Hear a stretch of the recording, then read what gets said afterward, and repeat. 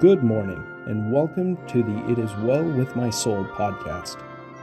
Now, here is Pastor White with today's devotional. Good morning, good morning. It is Sunday, May 10th, and it's Mother's Day. Happy Mother's Day to all of the mothers. God bless you. I wish that you were able to come and gather together with us in church today. But we will, beloved, one day soon we will, and we'll honor the mothers. But listen, we're in the book of Jude today, and tomorrow, Monday, believe it or not, is going to be our 50th podcast. Can you believe it? And we have a special giveaway. More details on that tomorrow morning. But today we're in Jude and verse 5. Now verse 5 begins God's judgment against all evil and all these evildoers. And we've got verses 5, 6, and 7, and it's almost like a 3-act play or something like that. But look here in verse 5. I will therefore put you in remembrance, though ye once knew this, how that the Lord, having saved the people out of the land of Egypt, afterward destroyed them that believed not.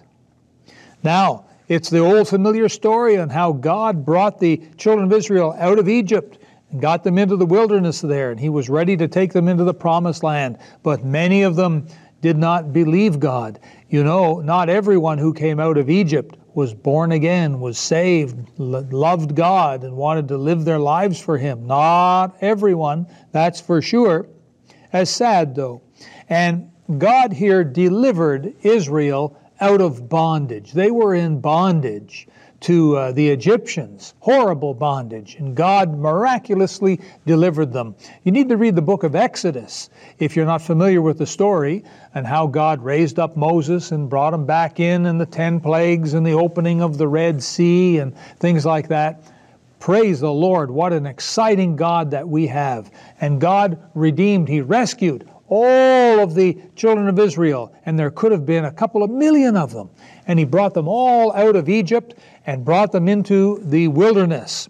And unfortunately, instead of obeying God, they rebelled. That's what happened. It says in verse 5 that He destroyed them that believed not. Even though He brought them out, He still had to destroy them for not believing. Then in verse 6, we have here certain angels. And it says, the angels which kept not their first estate, but left their own habitation, He hath reserved in everlasting chains under darkness, unto the judgment of the great day. And so here, God created all the angels, but you have many of them that left their first habitation, they kept not their first estate, and God didn't even spare the angels. He didn't spare the unbelieving children of Israel. He didn't spare these angels. God first deals with mercy, then He deals in judgment. And then in verse 7, even as Sodom and Gomorrah and the cities about them in like manner, giving themselves over to fornication and going after strange flesh. I wonder what that is. And are set forth for an example, suffering the vengeance of eternal fire.